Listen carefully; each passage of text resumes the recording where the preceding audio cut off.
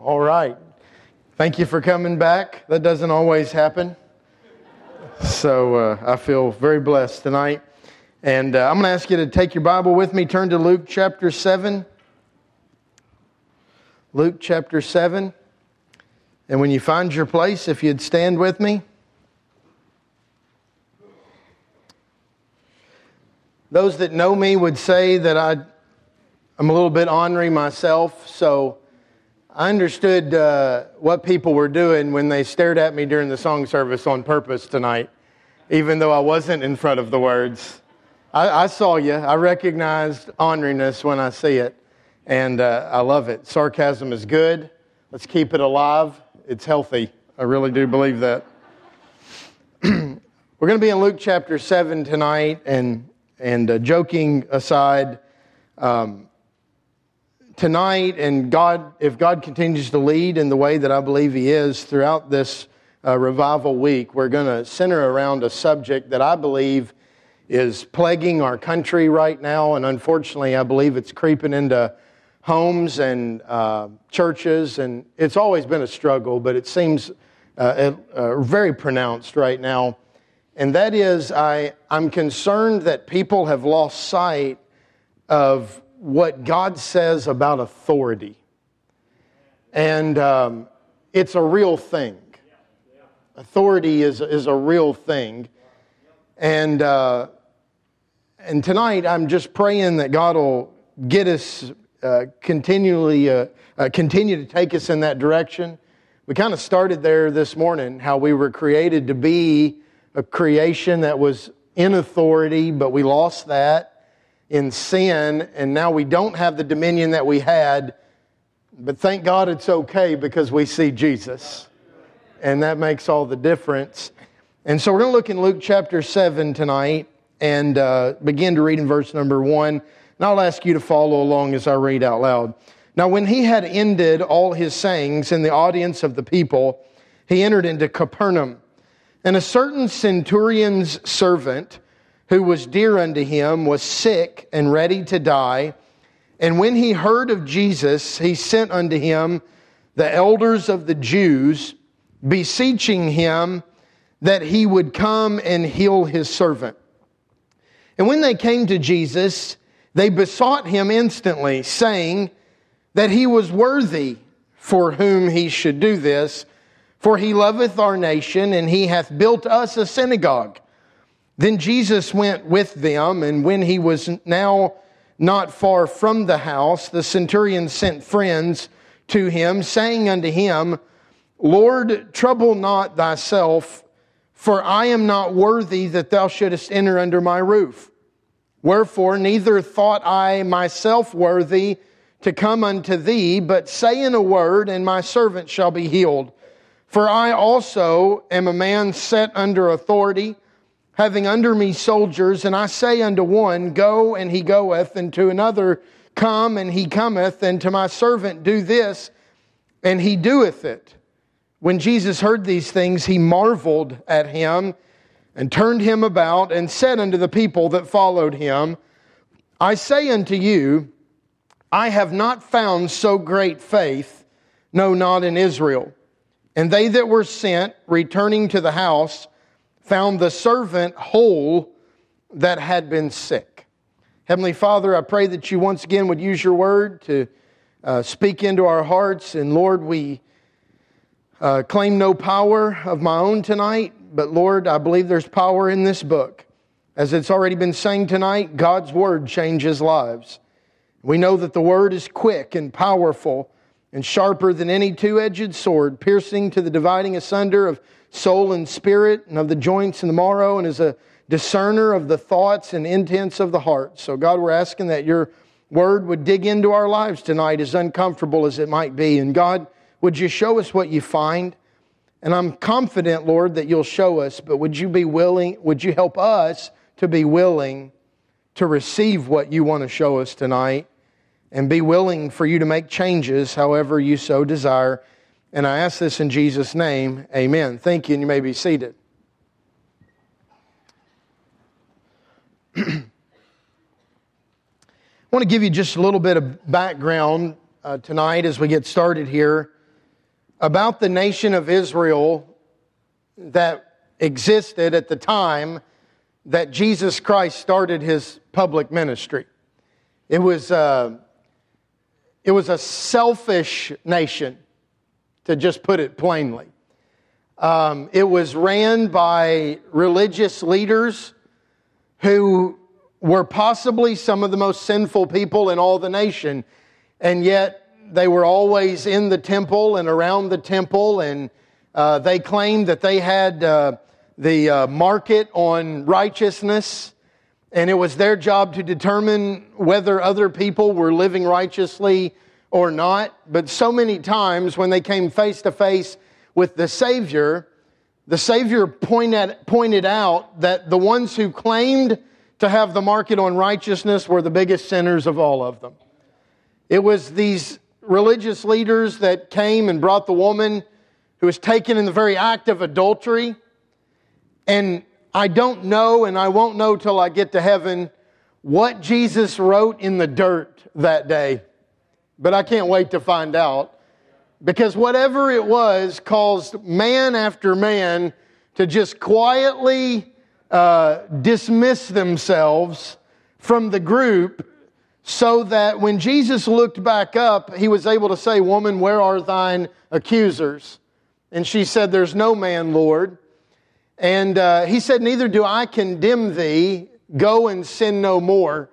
Now that doesn't mean that God didn't care about or Jesus didn't care about the sin. He obviously did. And while he did not look at her with condemnation in her humility, he did not look at her and condone her sin either, by telling her to go and sin no more. But can you imagine, here's these people that are trying to trap Jesus, and in their own sinfulness, they bring another sinner before Jesus that he might join them in casting judgment, only to be found out that the judgment is for them. And that's the selfishness of the leadership in the nation of Israel. As far as when it came to Jewish government at that time, they were the Jewish government as far as they were allowed under the Roman government to operate, because Israel at that time was a tributary to Rome, and so they were under Rome's grasp as well. There would be a military presence that was stationed all over Israel and all of the major cities. There would be garrisons. There would be units of 100 men that were called centuries, and over that 100 men would be a centurion, is how he got his name. And when I study out what a centurion was in the Roman military, they were literally the glue that held Rome together, because Rome ruled by force everywhere they were. And it was easy to recruit soldiers, but it was hard to count on these soldiers to stay faithful. And so they would take the most faithful of men to Rome, and they would put them in units of 100, and they would be over 100 men to keep those men together, to unite them in a cause. And they would make sure that these centurions had everything that they needed. They would have servants, or if we could just call it what it was in the Roman government, they would have slaves. The Roman government despised slaves. As a matter of fact, if you were to go back and read men like Aristotle and others, they would tell you that a slave had no rights. A slave was not worth anything. No matter what a master did to a slave, whatever the master decided would have the force of law just because he was the master. And they did not even consider slaves to be at the dignity of human beings in that time. And as a matter of fact, one Roman writer even historically recorded that when it came to agriculture, he was writing about agriculture, he said that there's basically 3 types of equipment that's needed to do agriculture on a large scale. You needed articulate equipment, inarticulate equipment, and you needed inanimate equipment. And what he meant by that was that the inanimate equipment was like the actual equipment, like the plows and stuff like that. The inarticulate equipment was like cattle and oxen and things like that. And the articulate equipment was slaves. And the only thing that distinguished them from the animals was that they could speak and you could actually communicate with them. And so they did not have a very high view of slaves. And so when we read about this centurion in Luke chapter 7, there's a host of differences about the character of this man. He doesn't have, obviously, the typical Roman mindset, because he's got a servant that's very ill and near the point of death, and yet he cares enough about this servant that it seems like when you read the account in Matthew 8 and you read the account in Luke chapter 7, that this centurion's been trying to find some way in which his servant could be healed. I'm just telling you, that's not typical of a Roman leader. It wasn't typical to have sympathy for somebody like a slave or a servant that you were the master of, but he cared about his servants. As a matter of fact, I think about, this certainly wasn't true of all Roman centurions, but it might have been awesome to be under this guy's command, because he certainly gives the implication that he cared about people, and not just that, he cared about the subjects of Rome and wanted to do things for them. It's told to Jesus that he had even personally built them a synagogue, the Jewish people, a synagogue in Capernaum. And time doesn't permit me to go into all of the evidence that says this is not a typical Roman person. Rome wanted to squash societies under a very heavy rod and under their thumb. They wanted to squash rebellions, and rebellions often came through the religious systems that were in existing people. And it wasn't typical that a Roman would want to support a religious system of a conquered people. And yet here's this centurion, and he's actually personally built a synagogue for these people that were in Capernaum. And this is just an interesting man. But let me point out something. Jesus doesn't help this man's servant or help him. He doesn't help him because he's a good man. I just want you to think about that for a second. He doesn't respond to his plea because he's a good man. He doesn't respond to his plea because he's different than any other Roman centurion. As a matter of fact, he makes this very clear. God responds to this man for the same reason that he has responded to you and I. There's only one thing that gains the response of God, and that is faith. That's what God responds to. God responds to faith. This is evidenced all throughout the Word of God. You say, well, you mean the New Testament? No, I mean the entire Word of God. Because even Hebrews chapter 11 goes back and runs you through a timeline of how servants of God were able to see God do amazing things, and every time it equates it to the same thing because of their faith. By faith they saw this. By faith God did this. By faith God did this. If we want God to work in our life, we need to be people of faith. Meaning that we need to trust in Him. We need to trust that His way is best. We need to be looking unto Him. Hebrews chapter 12, and it came up in a line in a song earlier this morning, but looking unto Jesus, we heard, turn your eyes upon Jesus, look full in His wonderful face. Looking unto Jesus, the author and finisher of our faith. That's who our eyes need to be upon. And so when this centurion had heard about Jesus, keep in mind, he's heard about Jesus from the Jewish people that live around him. Now, Jesus is a Jew. He's in a Jewish city occupied by a Roman century, and there's a centurion there, and this man hears through the Jewish people about this Jewish man named Jesus who's been healing people and who performs miracles. And so it shouldn't baffle our minds that the way this outsider treats the Son of God, he treats the Son of God in the way that he's been told who the Son of God is. So the Jewish people in his area have told him, well, we hear about this man Jesus who might be able to do something for you, but probably not, because, well, he's a Jew, and you're a dirty, rotten Gentile. No offense. I mean, you built us a synagogue, and we're really appreciative of that. But that doesn't change who you are. You're still a defiled Gentile. You're still outside the cusp of righteous society. And so he might help you, but it's doubtful because, when we hear the stories about Jesus healing people, he touches them or they touch his garment or all this kind of stuff. But here's the reality. He won't even enter into your house. He can't, because just being in your house would defile him. Is this making anybody else sick? Because that's not our Savior at all.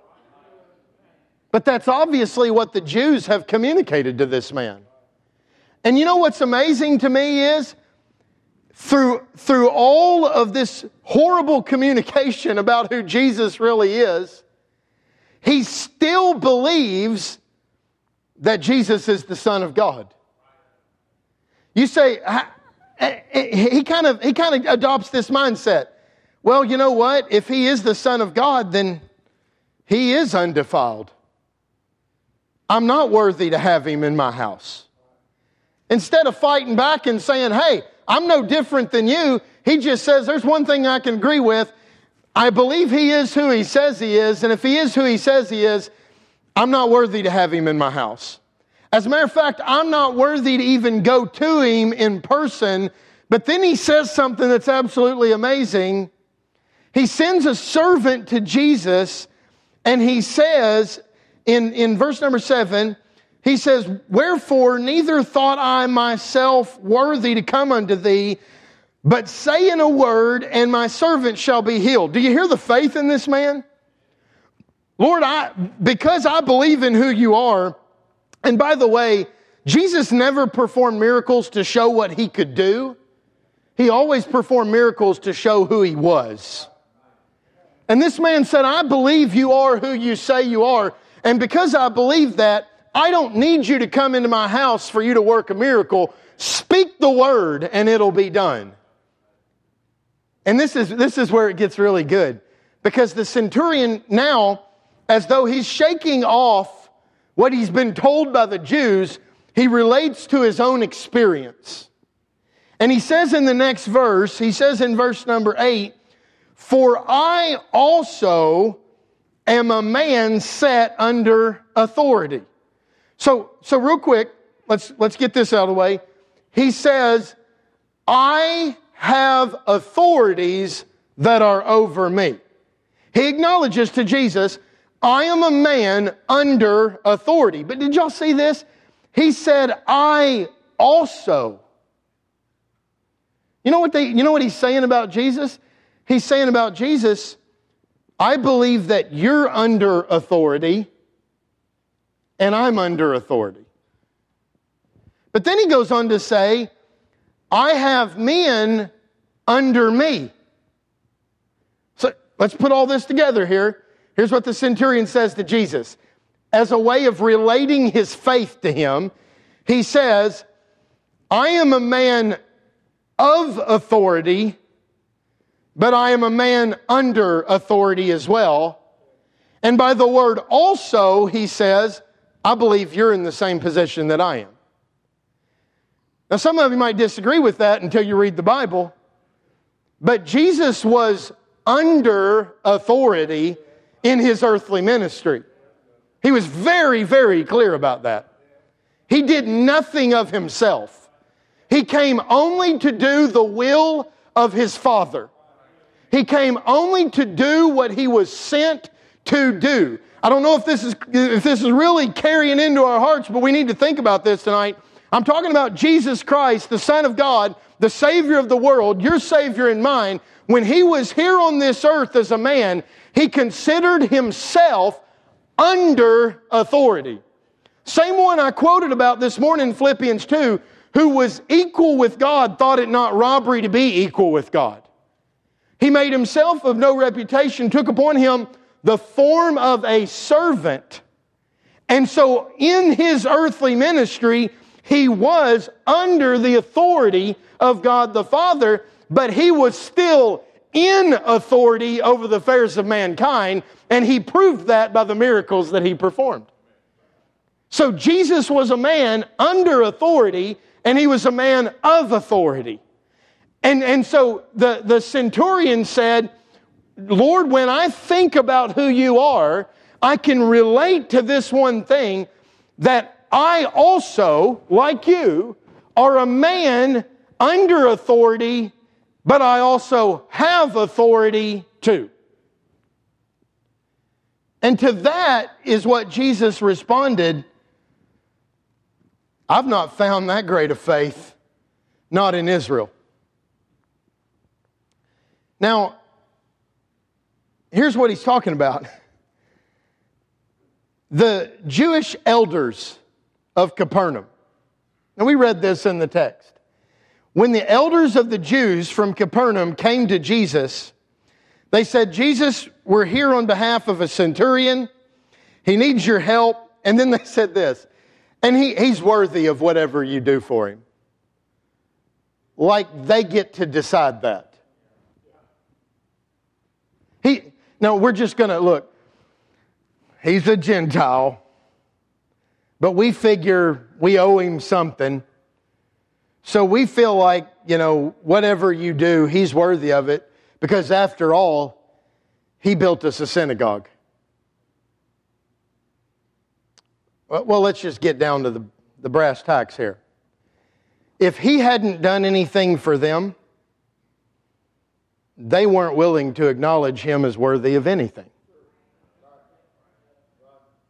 Their understanding of what a good authority was, what do you do for me? Their understanding of good government was, what do you do for me? What do you provide for me? Oh man, it's getting quiet in here. I'm just trying to say, when we start gauging what is good authority or not, based on what we get out of it, and what authority does for us, we're missing the whole concept of what authority actually is. They said, now look, we consider him to be a good guy because he gives us stuff. I don't know if you're clued in here. We live in a nation right now that is judging authority, whether it's good authority or bad authority, based upon what that government or that authority puts in people's pockets. Or what do you have for me? I'm telling you, we've come a long way from ask not what your country can do for you, but what you can do for your country. We've come a long way from that. And now we size up government officials and who we're going to choose based upon the biggest promises and what they're going to do for us, not for the good of the country, but what they're going to do for the good of the individual. And if you don't do enough for me, well, I don't think you're worthy of anything. I'm just saying this isn't new. This is the way the Jews thought. We talk about how much they hated the Romans, and they did not like to be under Roman oppression. But if Rome had given them everything they wanted, they would have been fine. What's the alternative? Go back under God's authority again? They didn't like that. Come on, they didn't like that in the Old Testament when they came to Samuel and said, give us a king that we be like all the other nations. They didn't want a king who would be an authority. They wanted a king that would make them look good like the rest of the world. They wanted a king who would do things for them like other kings did for their subjects, except they had blinders on as to how oppressed some of those other nations were, and they just chose to see the good things and see what they wanted to, and so they wouldn't take no for an answer. And finally God says, Samuel, I want you to protest solemnly, but go ahead and give them what they want. Give them the best looking guy in all the country. Pick out the guy that's head and shoulders above everybody else. All they have to do is wait a few years for a man after my own heart, but they don't want to wait. They don't want to be under my authority. They've not rejected you. They've rejected me. So give them what they want, but protest solemnly that they're not going to like it. And would you believe they didn't like it? But they couldn't do anything about it. Because now he's their king and he's crazy. I mean, it's hard to, come on now.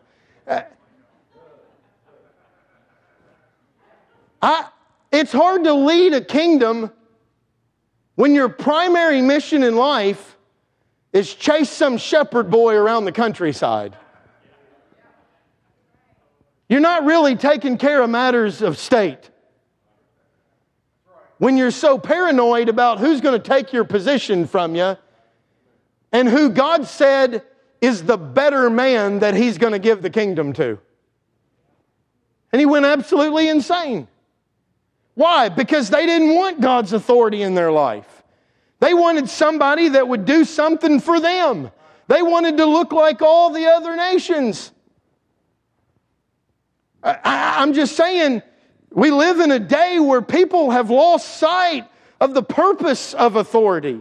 And let me remind you that God ordains authority. And all the powers that be are ordained of God. Don't forget about that.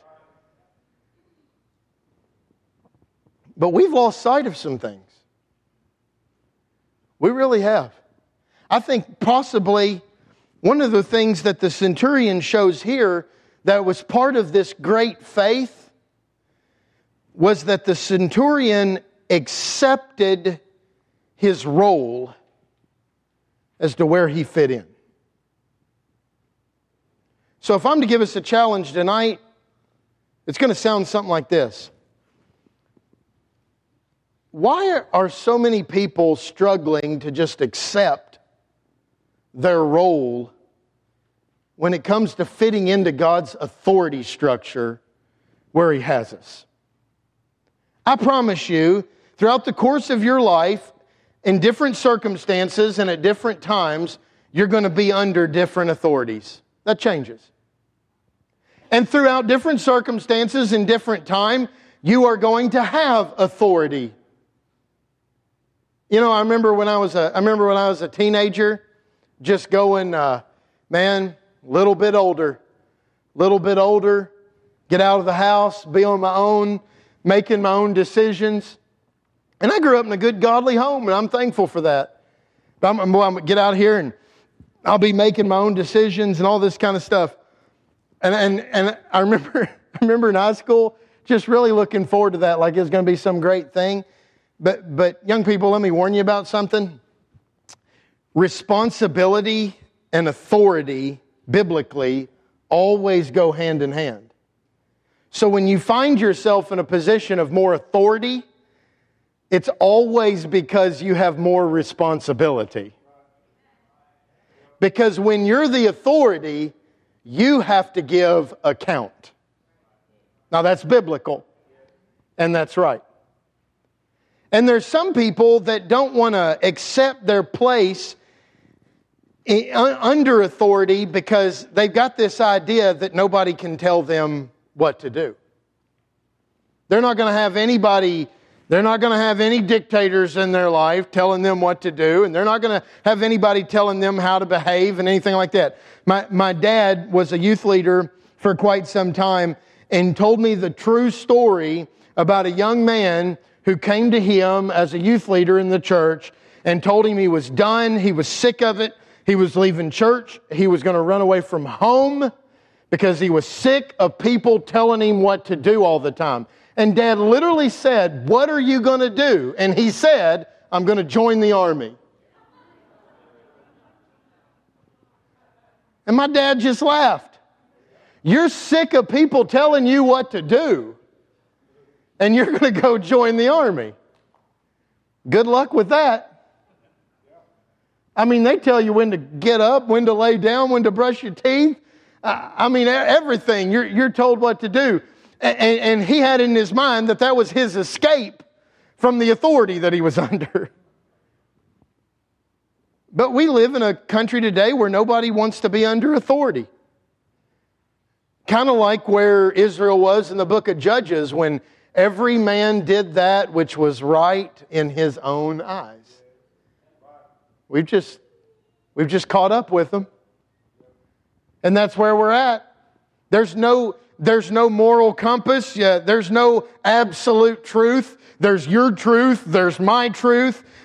You can believe what you want to believe. I'll believe what I want to believe. You can do what you want to do. I'll do what I want to do. And all this kind of stuff, like we can live together as a society and not have some unity or some core beliefs or things like that are actually absolute truth and are right in all cases. And there's been such a casting away of absolute truth that if anybody stands up and authoritatively says, no, this is right, this is true, then somebody says, who says? On whose authority? I don't know if y'all have noticed, but our judicial system doesn't even operate on authority anymore. We don't even operate in this country on the authority of law anymore. If you want to come to me and ask me to prove that, I can prove it. But we just came through a year of people doing all kinds of things that were absolutely lawless, and nothing was done. Why? Because there's a general casting off of authority. People don't want to accept their role under authority. And to compound it, we've got other people that are in authority or who have been given authority, and they don't want to accept their role of authority. They don't want the buck to stop there. They don't want to be responsible. And we wonder why we're in the mess that we're in. And I could go on tonight and I could preach about our country and all this kind of stuff, but here's what worries me more than the nation of the United States of America is that the same ideology that we see out there is creeping into Christian homes. The same ideology is showing up in living rooms and showing up in our husses, where there's this mindset that you can't tell me what to do, and I'm not going to operate under any authority. And whether it's a husband-wife relationship, which, by the way, does have a God-given authority in it. And it works when we do it God's way. But it doesn't work when it gets out of whack. Or the authority structure of the parent and the child, where, hang on just a second, let me just keep going, then I'll come back and throw them all in the same bucket, all right? Or the church, and I'm talking about specifically congregational authority in the church, pastoral authority in the church. These are biblical concepts. I'm not making them up. They're Bible concepts, and when it works God's way, it really works. When it gets out of whack, it doesn't. Civil government, employer-employee relationships. That's a modern way of saying master and servant. We don't like those terms. I am not going to refer to my boss as my master. Well, you called him boss. You just did. He's the boss. She's the boss. They're the master. And there's a biblical way to work in that relationship that works when it's done biblically, when it's done right. But what we're seeing in homes, and even Christian homes, what we're seeing in churches, and what we're seeing in husband-wife relationships, parent-child relationships, and right on down the list, is either subjects who are not subject to authority, or authorities that won't grab hold of the responsibility of what God wants them to do and just doesn't lead. I'm saying there's men that don't lead in their marriages and in their wives in a spiritual and godly way. And it's bound to create problems. And there's parents who let their children lead themselves like they're going to know what the right thing to do is. And let me help you with that. They don't. Well, is this an experience issue? Well, that's part of it. And also just, who's going to give a kid all the decisions? You know, I've got a 9-year-old son. I love him. He's smart. He's very capable. I'm not riding in a car with him. I'm not going to do it. He falls down when he's walking sometimes. I can't imagine what he'd do behind the wheel of a car. You're saying you don't think he's responsible enough to drive a vehicle? Bingo. And yet sometimes there are parents that are letting kids make way more adult decisions than something like that, instead of just being an authority like God wants us to in His Word and saying this is the way it is in this home. And this is how it's supposed to be. And this is the direction that we're going. And this is how we're going to do things. Why? Because I'm the parent. Young people need parents. God said that. God set that up. God had kids be born to mom and dad because He knew they needed a mom and dad. And thank God for some godly single mothers and godly single fathers that do the best they can raising kids. But that doesn't negate the fact that God's plan for a child growing up was a mom and a dad who act as an authority in the home. And authority means they have the say. They have the power. What they say goes. Now, you don't get to go in their home and have a say because you don't have any authority there. The parents have the authority. This shows up in churches. This shows up in work situations and employments. This is showing up in the civil government. It's all over the place. And why? Because people don't have enough faith in God's plan to recognize that God created every one of us at different times and in different circumstances to be people under authority and of authority. Meaning, where we are under authority, let's be content to be there and follow. And where we're in authority, let's step up and take responsibility. Remembering, people who take authority, they just take too much of it. I've heard this. It just goes to their head. And hang on just a second. Anybody that has authority is still under authority. The husband's the head of the wife, but he's still under God. The parents are head of the children, but they're still under God. The pastor is the under shepherd of the church, but they're still the chief shepherd that he has to answer to. The president is the president, but he has not taken over the throne room of heaven. Your boss is the boss at work, but he doesn't tell you what you do at your home.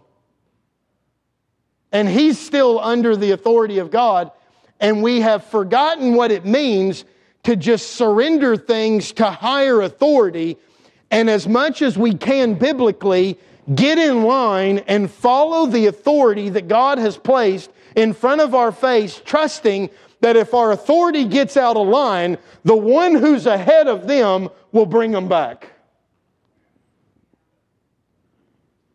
You say, what makes you think that I'm going to do that? I know that takes some faith.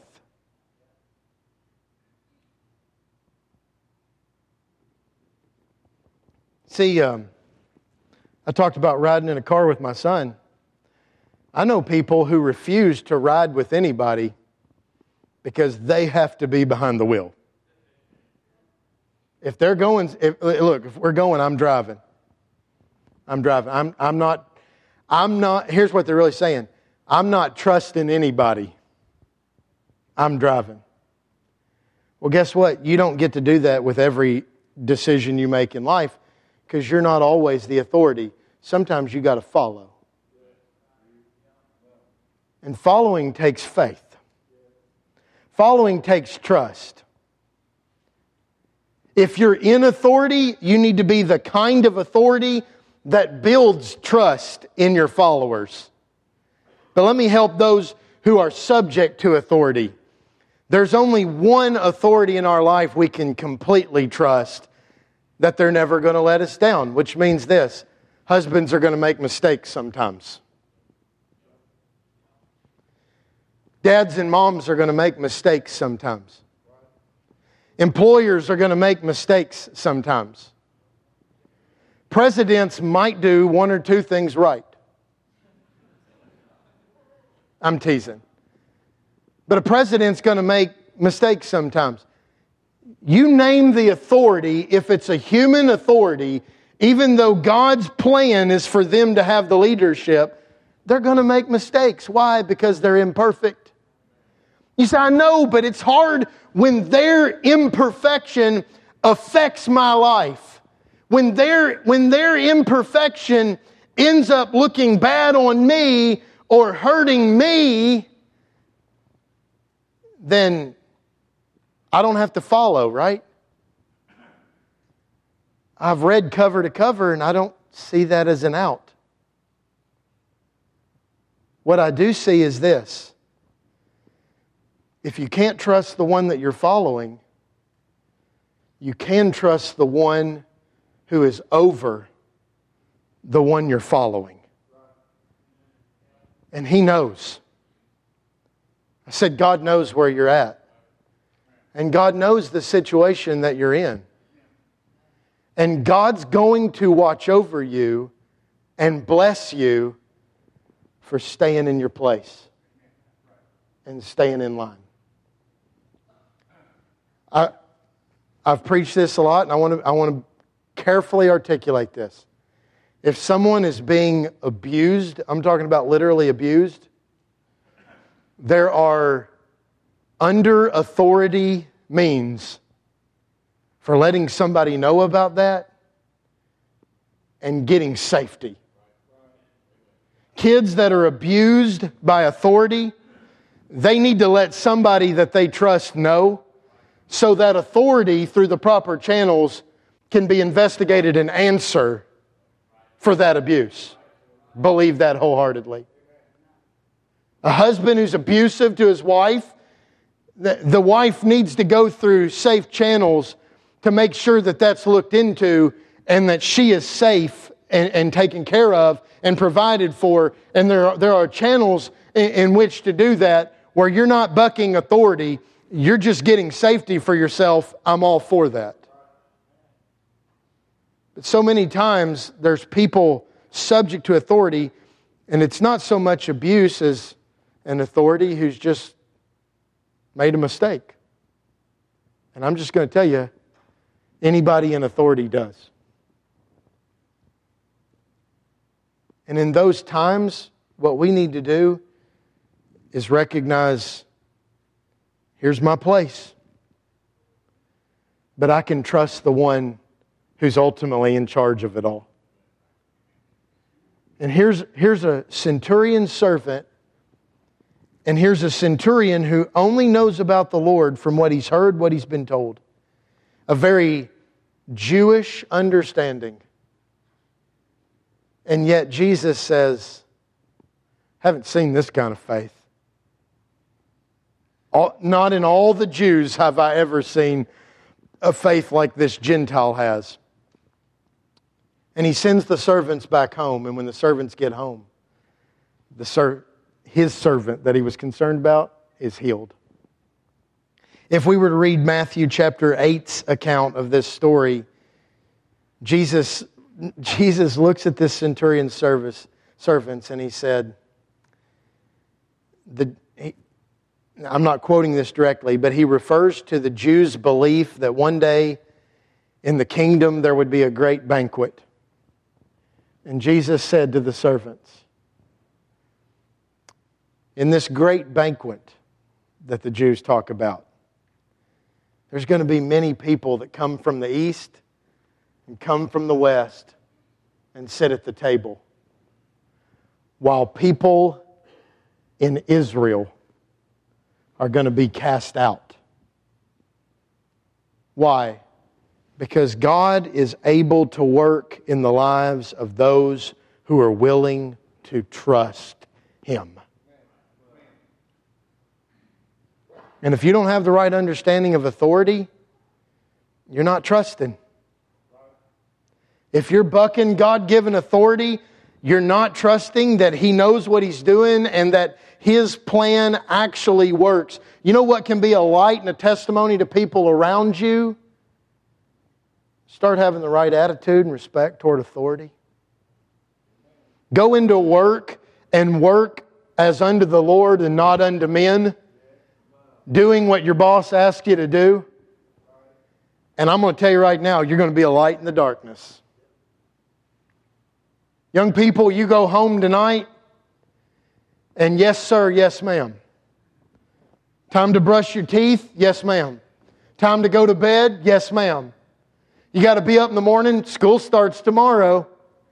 You got to be up and you got to head for school. Yes sir, yes ma'am. I'll be up. I'll be ready. I'll be ready to go. Don't know what that's all about. Sorry. I'll be ready to go. I'm telling you, young people, listen to me carefully. After you pick your mom and dad up off the floor from fainting, just let them know, I've just made up my mind. I'm going to be under authority until God puts me in authority, and then I'm going to try to be the best authority that I can be with the help of God. There might be some wives in here tonight and you just can't understand why there's been so much friction in the relationship. And really it's because he's just a knucklehead. Well, everybody knows that. Newsflash, we're all knuckleheads. All us men. Everybody's husband is a knucklehead. Am I right, Pastor? I'm just calling it like it is. Men are weird. It's just truth. Don't go thinking, I need a new one. That's not going to help you. What you need to do is trust God enough to put yourself in your place that God says you need to be, and let God be God and let your husband be the husband,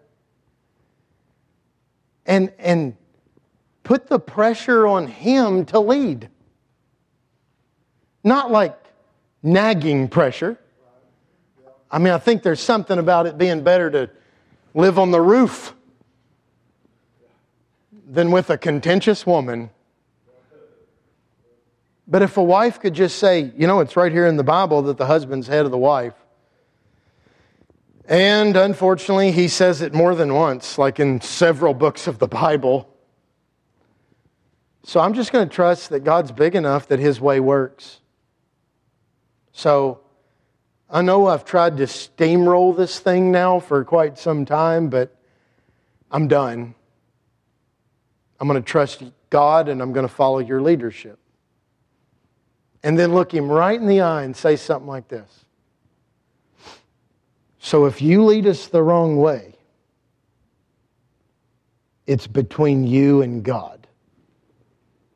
And be serious about it. And then he'll go to the bathroom and throw up and then try to be a better husband. Now, you're not threatening him or anything like that, but you might find that if he feels like there's a wife who's willing to follow his leadership, he might just be more willing to lead. I mean, God set up all these authority structures, and they're all clearly defined in His Word. Well, I'm not sure. Well, we got a whole week ahead of us. We're going to look at them. And they're all there. And they all produce a wonderful life.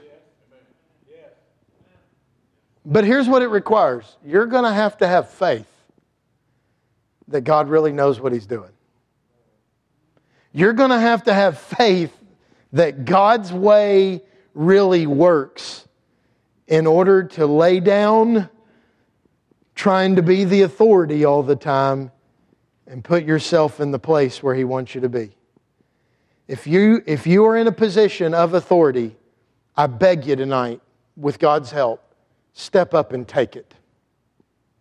And if you're under authority, I beg you tonight, with God's help, surrender and follow. And watch how God responds to your faith. It's a real thing, and it's awesome.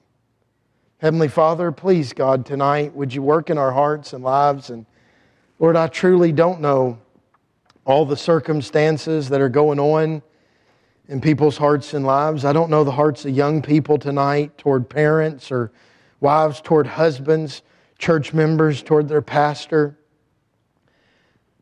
Lord, even citizens toward the government. I don't know what all the attitude is, but Lord, I know You say in Your word that the powers that be are ordained of You. And what we should do is pray for those that are in authority and follow to the best of our ability. So God, would You just help us to submit ourselves to that tonight?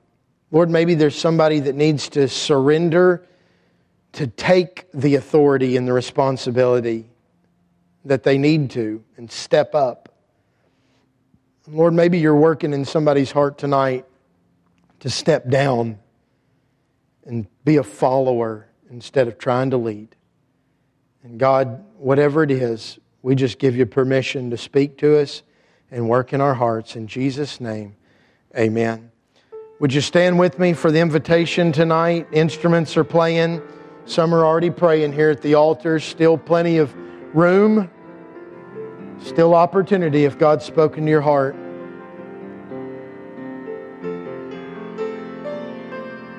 Let's be like Christ tonight, under authority and of authority.